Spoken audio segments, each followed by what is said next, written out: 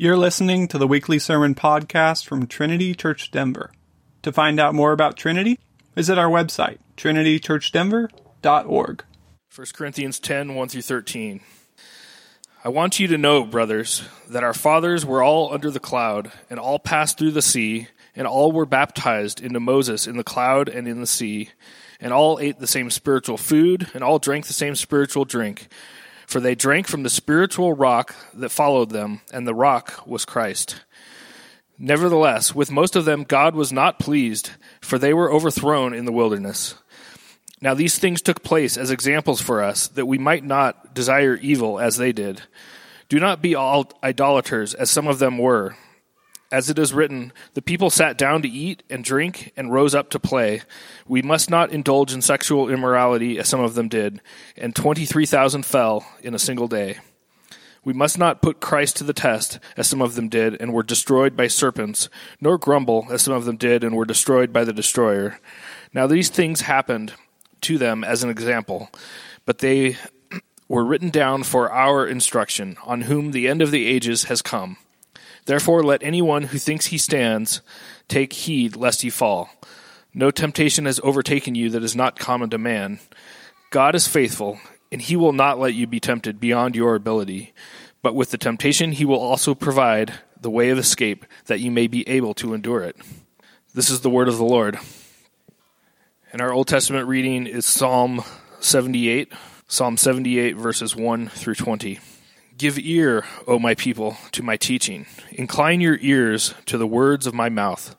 I will open my mouth in a parable. I will utter dark sayings from of old, things that we have heard and known, that our fathers have told us. We will not hide them from their children, but tell to the coming generation the glorious deeds of the Lord and his might and the wonders that he has done. He established a testimony in Jacob and appointed a law in Israel, which he commanded our fathers to teach to their children, that the next generation might know them, the children yet unborn, and arise to tell them to their children, so that they should set their hope in God and not forget the works of the Lord, but keep his commandments, and that they should not be like their fathers, a stubborn and rebellious generation, a generation whose heart was not steadfast, whose spirit was not faithful to God. The Ephraimites, armed with the bow, turned back on the day of battle. They did not keep God's covenant, but refused to walk according to his law. They forgot his works and the wonders that he had shown them. In the sight of their fathers, he performed wonders in the land of Egypt, in the fields of Zoan. He divided the sea and let them pass through it, and made waters stand like a heap. In the daytime he led them with a cloud, and all the night with a fiery light. He split rocks in the wilderness and gave them drink abundantly as from the deep. He made streams come out of the rock and caused waters to flow down like rivers. Yet they sinned still more against him, rebelling against the Most High in the desert. They tested God in their heart by demanding the food they craved. They spoke against God, saying, "Can God spread a table in the wilderness?" He struck the rock so that water gushed out and streams overflowed. Can he also give bread or provide meat for his people? This is the word of the Lord. Let's pray. God, we come before your word this morning and we need to learn. I pray that you would teach us things, that you'd help us to see things that are not always self-evident, that in fact are something that we are blind to apart from your Spirit. Help us to see this. Give me words that don't distract, but that draw our eyes to you, that draw our eyes heavenward, to give you thanks, to see the mighty deeds that you've done. Pray this in your name. Amen. Hello. My name is Ryan Elanius. I am one of our parish elders. I didn't introduce myself at the beginning, so I'm taking a moment to do that now. So, why are we in Psalm 78? The reason that may not be very appealing is because Brian told me he really wanted to finish Romans out. I couldn't have the last text. So, but that's not a good enough reason. I promise there's a better one. We are reading Psalm 78 because history is important. We always live in days in which remembering our history is really important, but in days where an accurate depiction of history is in jeopardy, it's especially important. It's especially important that we can tell the story right. The culture we live in loves creating postmodern storylines. I don't know if you've noticed that about even recent movies and TV shows, that there are stories formed that try to help us empathize with evil things that people do, to understand, well, why is it that they would do that?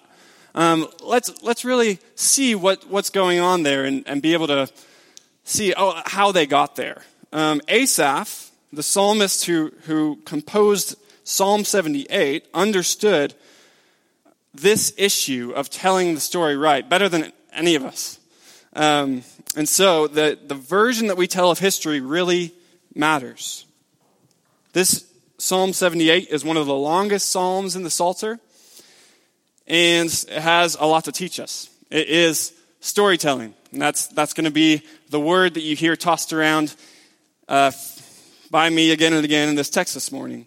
And what I hope that we can see is that the focal point of the story really matters.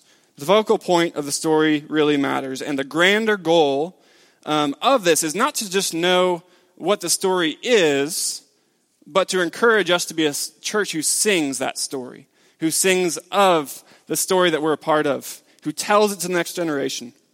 And we had read for the scripture reading Psalm, the first 20 verses of this psalm, but I'm going to be hopping around throughout the whole thing. So I'll be sure to let you know when I'm doing that, but keep your Bibles open as we do so. And the angle of the story that we believe here, as evidenced by what we're seeing in this psalm, is that how we tell it shows fruit in the next generation. There's actual, tangible fruit. And the story that we're singing, it begins first by a lived experience, right? That's how stories form. Lived experience, or having been told it from someone before us. And then what happens is that we make meaning in that. We drive home a purpose to that story. And the punchline that God's people should receive from the psalm is this taste and see, in this particular psalm, to taste and see the wonders that God has done. And so it's to remember those things and end in worship. That is my prayer for us this morning, is that we be able to end in worship. God is praiseworthy in all that he does, and we have reason to sing of his power. God is faithful even when we're faithless. Okay? Let's see how that happens in this story psalm. So why tell this story? God has ordained the way that he unrolls his mission in the world is actually through generations. How? God's covenant people need to not only live in accordance to what he says, but to teach it. That is how this mission happens. So the teacher, Asaph, in this psalm, has been told something that he himself needs to pass on. You see that in verses 3 and 4. Look with me. Things that we have heard and known, that our fathers have told us. We will not hide them from their children, but tell to the coming generation. How was Asaph informed of this teaching? By his ancestors, and then the ancestors before them. This teaching has been passed down, and we see in verse 5, these are things which he commanded our fathers to teach to their children. So there's a few different generations that we see in this psalm. What we didn't see is after verse 20, there's actually the expanse that's happening here is all the way from storytelling in relation to what happened in Egypt all the way to 1 Samuel 4. And it doesn't tell all the history between those 2 points because Asaph has a specific purpose. There's something he's trying to get at for his audience here. Look with me in verse 9. The Ephraimites, armed with a bow, turned back on the day of battle. You see peppered throughout this psalm Us referring to the Ephraimites, Asaph referring to the Ephraimites a few different times. Why is he referring to them? It's because of what happened in 1 Samuel 4. I'm not going to turn there, but I'm just going to describe something. That the Ark of the Covenant was leaving Shiloh. Why was it leaving Shiloh? Because the Ephraimites leaned on their own strength. Look with me, we're just getting the context here. Look with me at verse 60 of Psalm 78. He forsook his dwelling at Shiloh, the tent where he dwelt among mankind. And then again in verse 67, he rejected the tent of Joseph. He did not choose the tribe of Ephraim, but he chose the tribe of Judah. And so here was a tribe that was leaning on their own strength. And as a result, God punished them.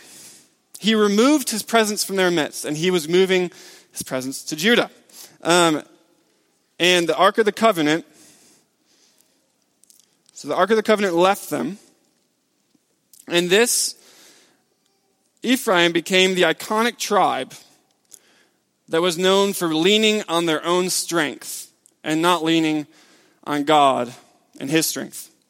So Ephraim became that iconic tribe, and here is Asaph teaching a lesson from that moment in history. We're going to come back to these tangible markers, how Asaph is again and again pointing to different tangible markers that God has given to his people to remind them of something that is a bit of a riddle here. Before we get there, parents, there's something you should hear when you hear that there is teaching to the next generation. This is actually for us to remember to teach something. And consider this morning as we talk about this, what your life teaches. What does your life teach? Moses told us that we have to teach things to our children. He says in Deuteronomy 6, 5 and 7, you shall love the Lord your God with all your heart, with all your soul, and with all your might.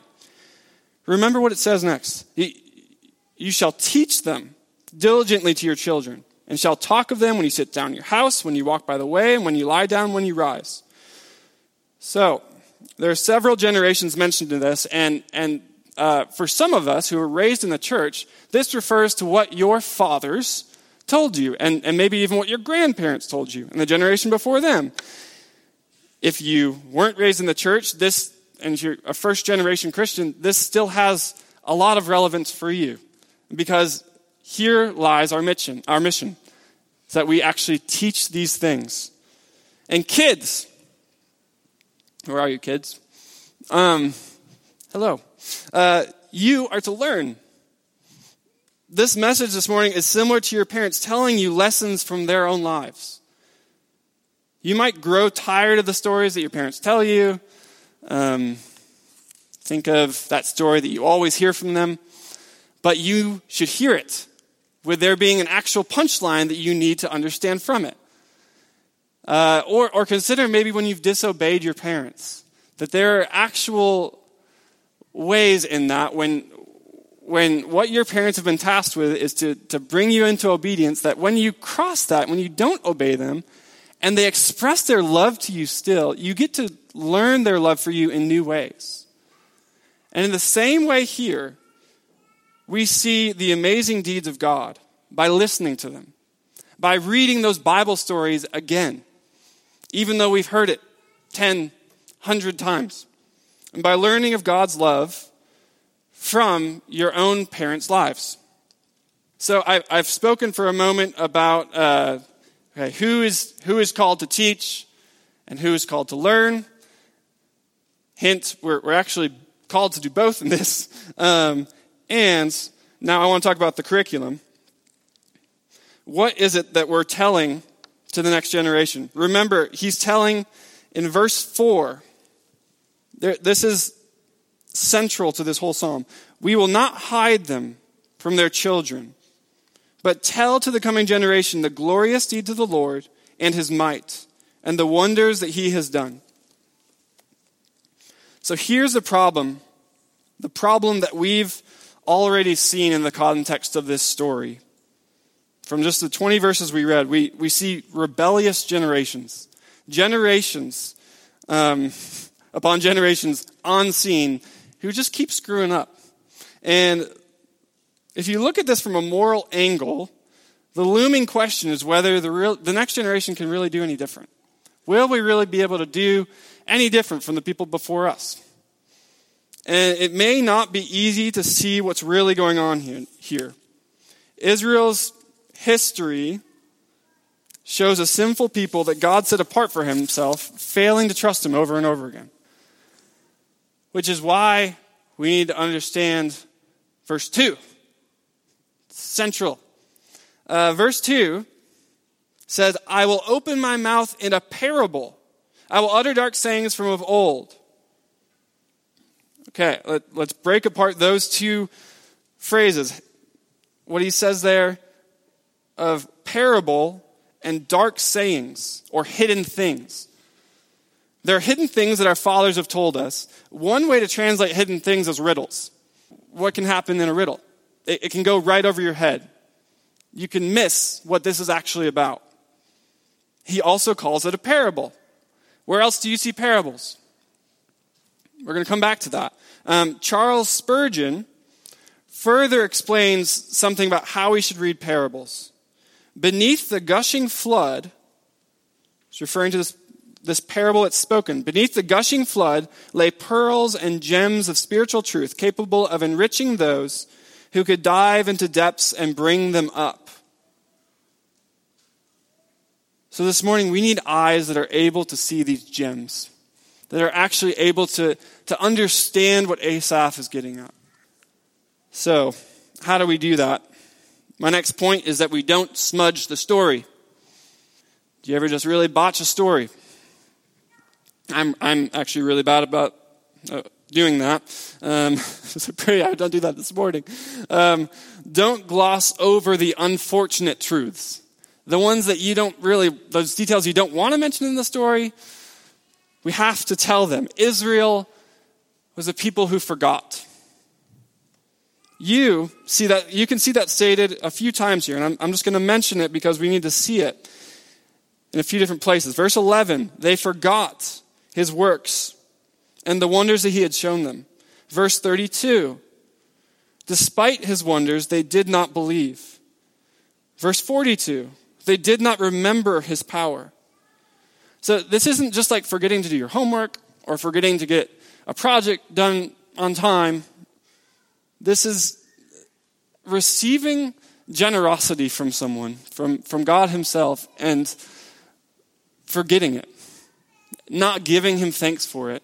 Being stubborn about justifying reasons that you shouldn't trust him, that you shouldn't give him thanks. It's forgetting to pray in a really busy season of your life. It's forgetting to read your Bible in a really busy season of your life because, I have a lot going on. But do you see, we start to justify those things rather than coming back to giving thanks. So Israel repeatedly forgot, and we're resistant to this chorus, this focal point of verse 4. And instead of telling the praiseworthy deeds of God to the next generation, what they did was they emphasized another version of the story. Another version of the story in the wilderness. We had a lot of hard times, but over and over again, we pulled through. Or God had a hard time showing up, but we did our part. That's not what the story is, but that's often what they lived. And so the natural disposition is to forget the story. It's to forget that God's called us by name. It's to see God's gifts and to call them mine. It's to expect that this is something that I deserve. Or to think of last minute money that's come through to your family and that he's always provided for your household. And it's to say, I'm just so tired of skimping by. You miss the gifts of God because we are so set on demanding more. Don't mishear me. I'm not saying we shouldn't ask things from God. I'm not saying that's what this text says. I'm just saying the natural disposition of our hearts and how quickly we fall into complaining. how quickly we try to justify forgetfulness and justify rebellion. Israel was faithless in the face of God's glorious deeds, and there can be an assumption that we would draw that, if I would have seen a rock with water gushing out of it, I would have done so differently than them. But we actually get surprised in our own lives, surprised or maybe even defensive, when our sin shows up in new ways. And I really handled it over here, but now it comes out over here. It's the same for Israel, right? They learned to trust God, maybe that he could provide water and rock, but then they're like, can he give us bread? We take ourselves too seriously, and we hide the wonders that God has done to protect ourselves, to protect our own egos. So there's a temptation here to hide those things. How do we see that in our own culture? In society today, Carl Trueman in The Rise and Triumph of the Modern Self, it's a great book, he explains how we've gotten to the point of normalizing personal demands for autonomy, normalizing being driven by my own desires, being driven by my own sexuality, being driven by my life choices. And the ironic thing about all that is that godless language is nothing new. Asaph is mentioning it here. If you look at verse 8, you see that clearly, that they should not be like their fathers, a stubborn and rebellious generation. Stubborn and rebellious generations tell really lame stories. Consider how the story plays out if we were continued to be utterly shocked and defeated in the face of adversity.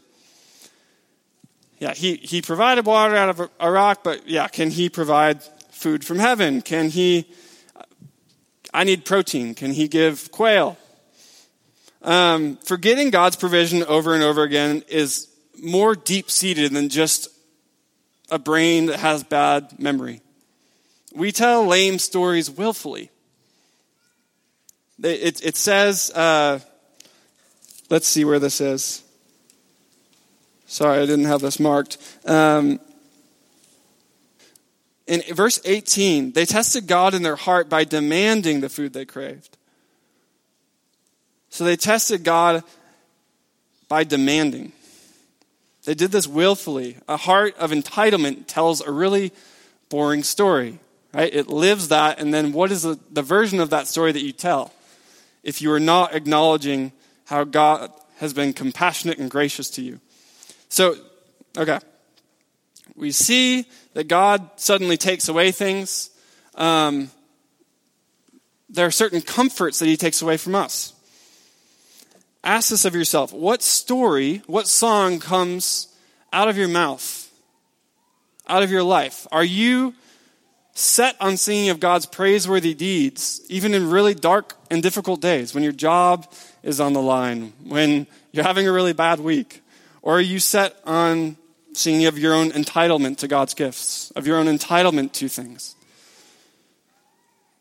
Something that struck me as I've been reading through this psalm this week is how smart God is in his graciousness, that he actually gives us real and tangible experiences of his love.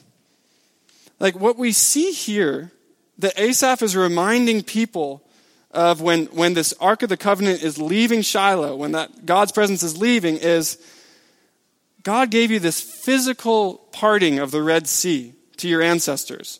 It's just one expression of God's power, his leading people into safety. He pours water from a rock. That's just one expression of his determination to keep his promises and show his abundant grace. He mercifully slays those who could have infected all the people with wickedness.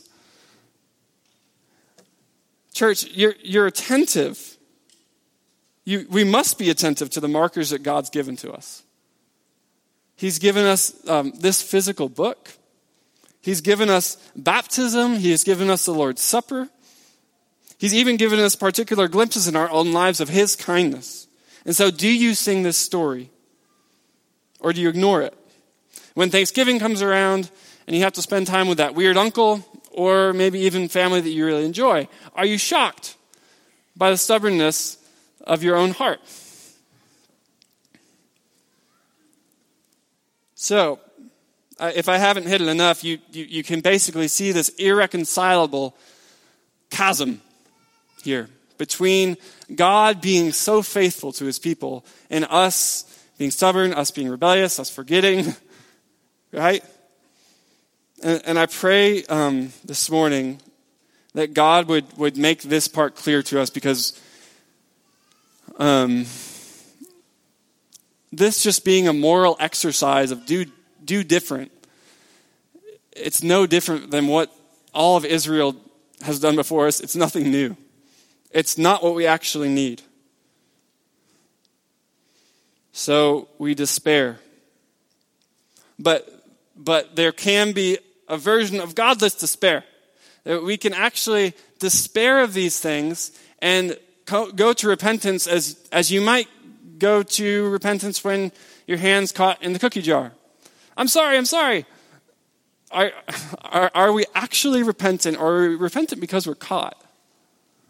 Are we repentant because there will be consequences? Read verses 36 and 37 with me.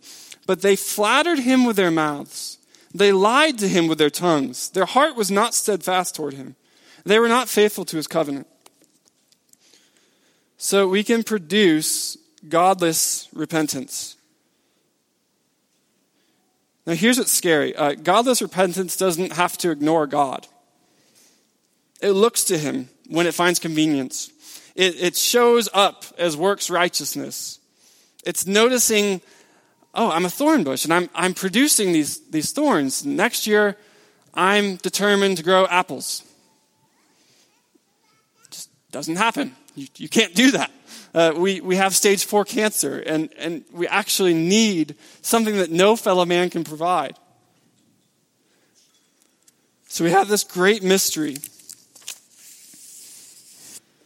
How do we merge the chasm? For starters, I'd like to read just one verse of a hymn from John Newton. He says, "These inward trials I employ from self and pride. These inward trials I employ from self and pride to set thee free and break thy schemes' earthly joy, that thou mayst find thy all in me. To set thee free and break thy schemes' earthly joy, that thou mayst find thy all in me." Do you see the riddle? This covenant bond demands that we make the focal point gratitude toward God. It demands that we see his faithfulness. It demands that we see that God remembers when we forget over and over again. He is merciful to his people because this is what he does. This is what he does when he binds a people to himself. I want you to see this or hear this from the Westminster Confession.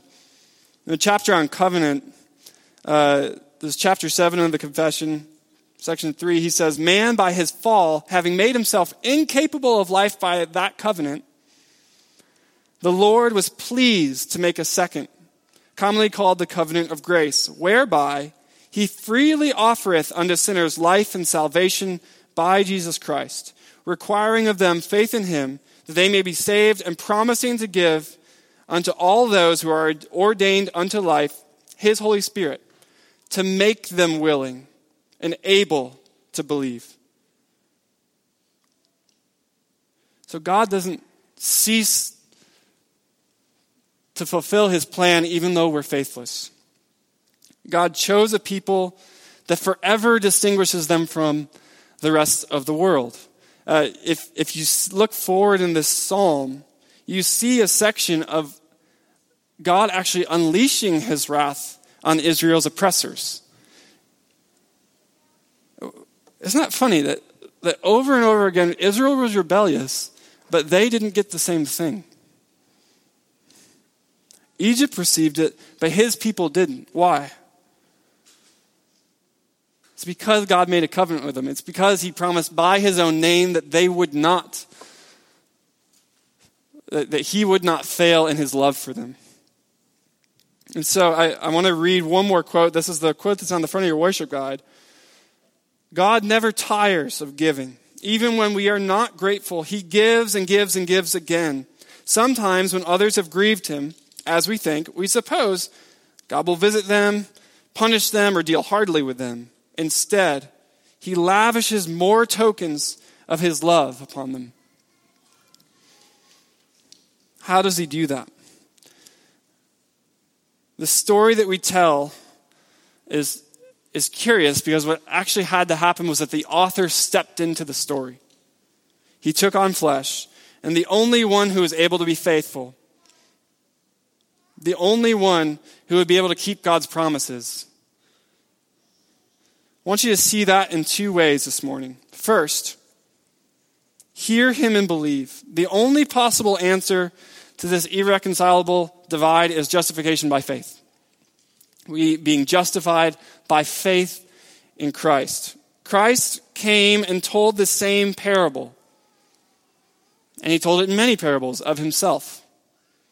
Hear this from Matthew 13, 34 and 35. It's referencing Psalm 78. All these things Jesus said to the crowds in parables. Indeed, he said nothing to them without a parable. This was to fulfill what was spoken by the prophet. I will open my mouth in parables. I will utter what's been hidden since the foundation of the world.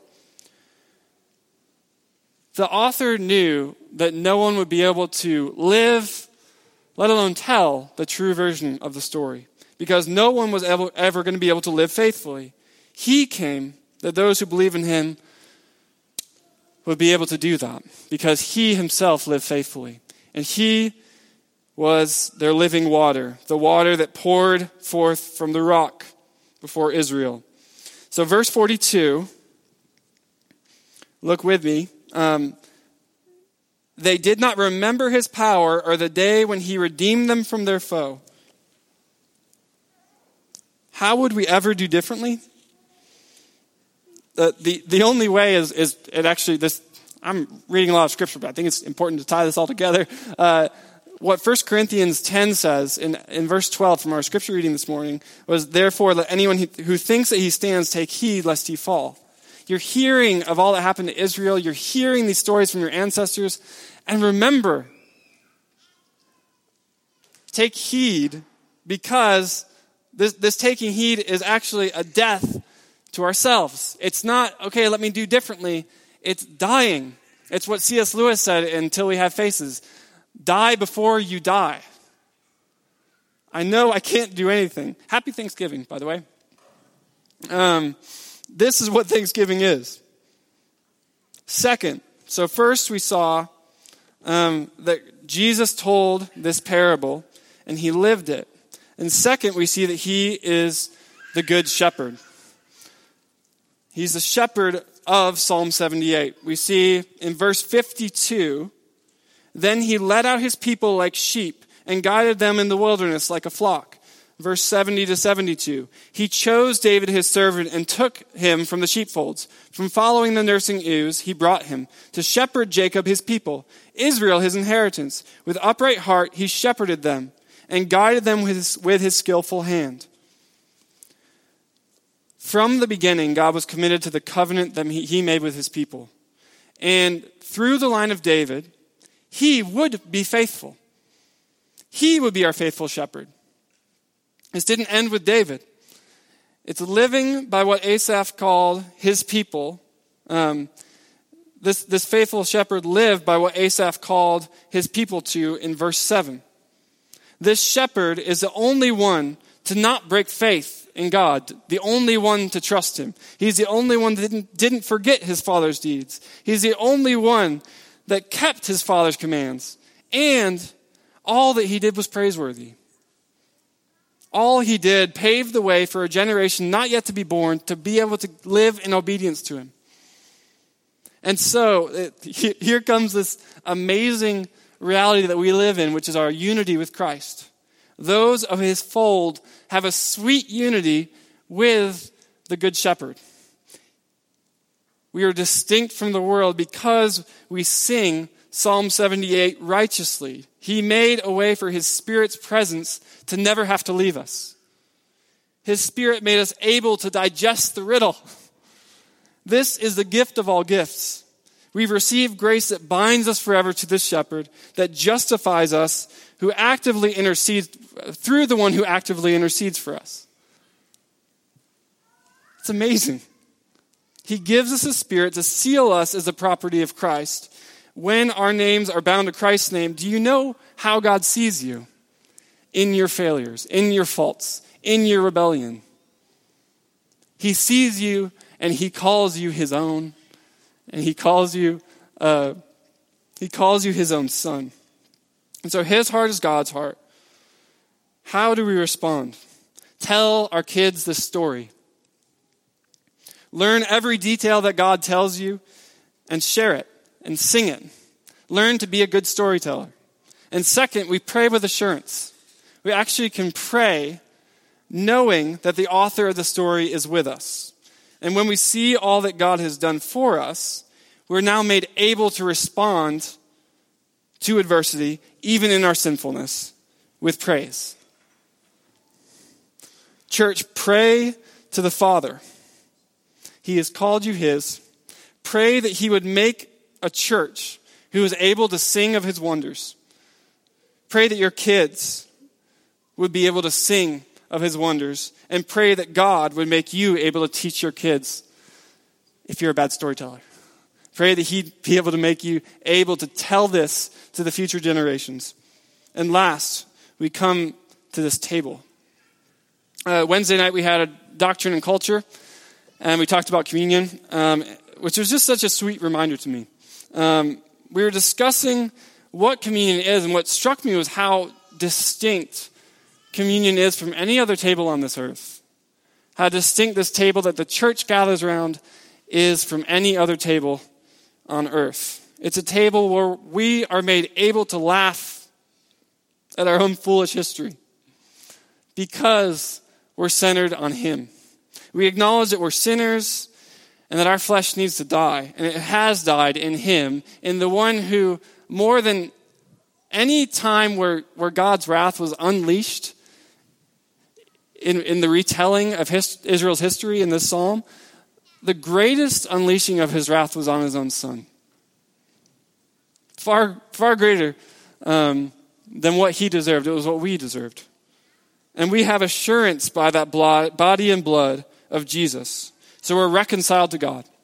We have also been reconciled to one another. And what else is there to do but to feast together? To feast together this morning, to feast together this week, and to sing a song of gratitude to our God. So I'll pray, and we will receive communion together. Lord, I pray that you would help us to live lives that sing this story, that tell this mysterious reality that you have bound us to your own name. You've given us unity to your Son, and you call us your own. Pray that even as we take these elements, that you would teach us how to be a people that feast together and sing with gratitude, not dragging our feet, but jovially. In your name, Lord. Amen.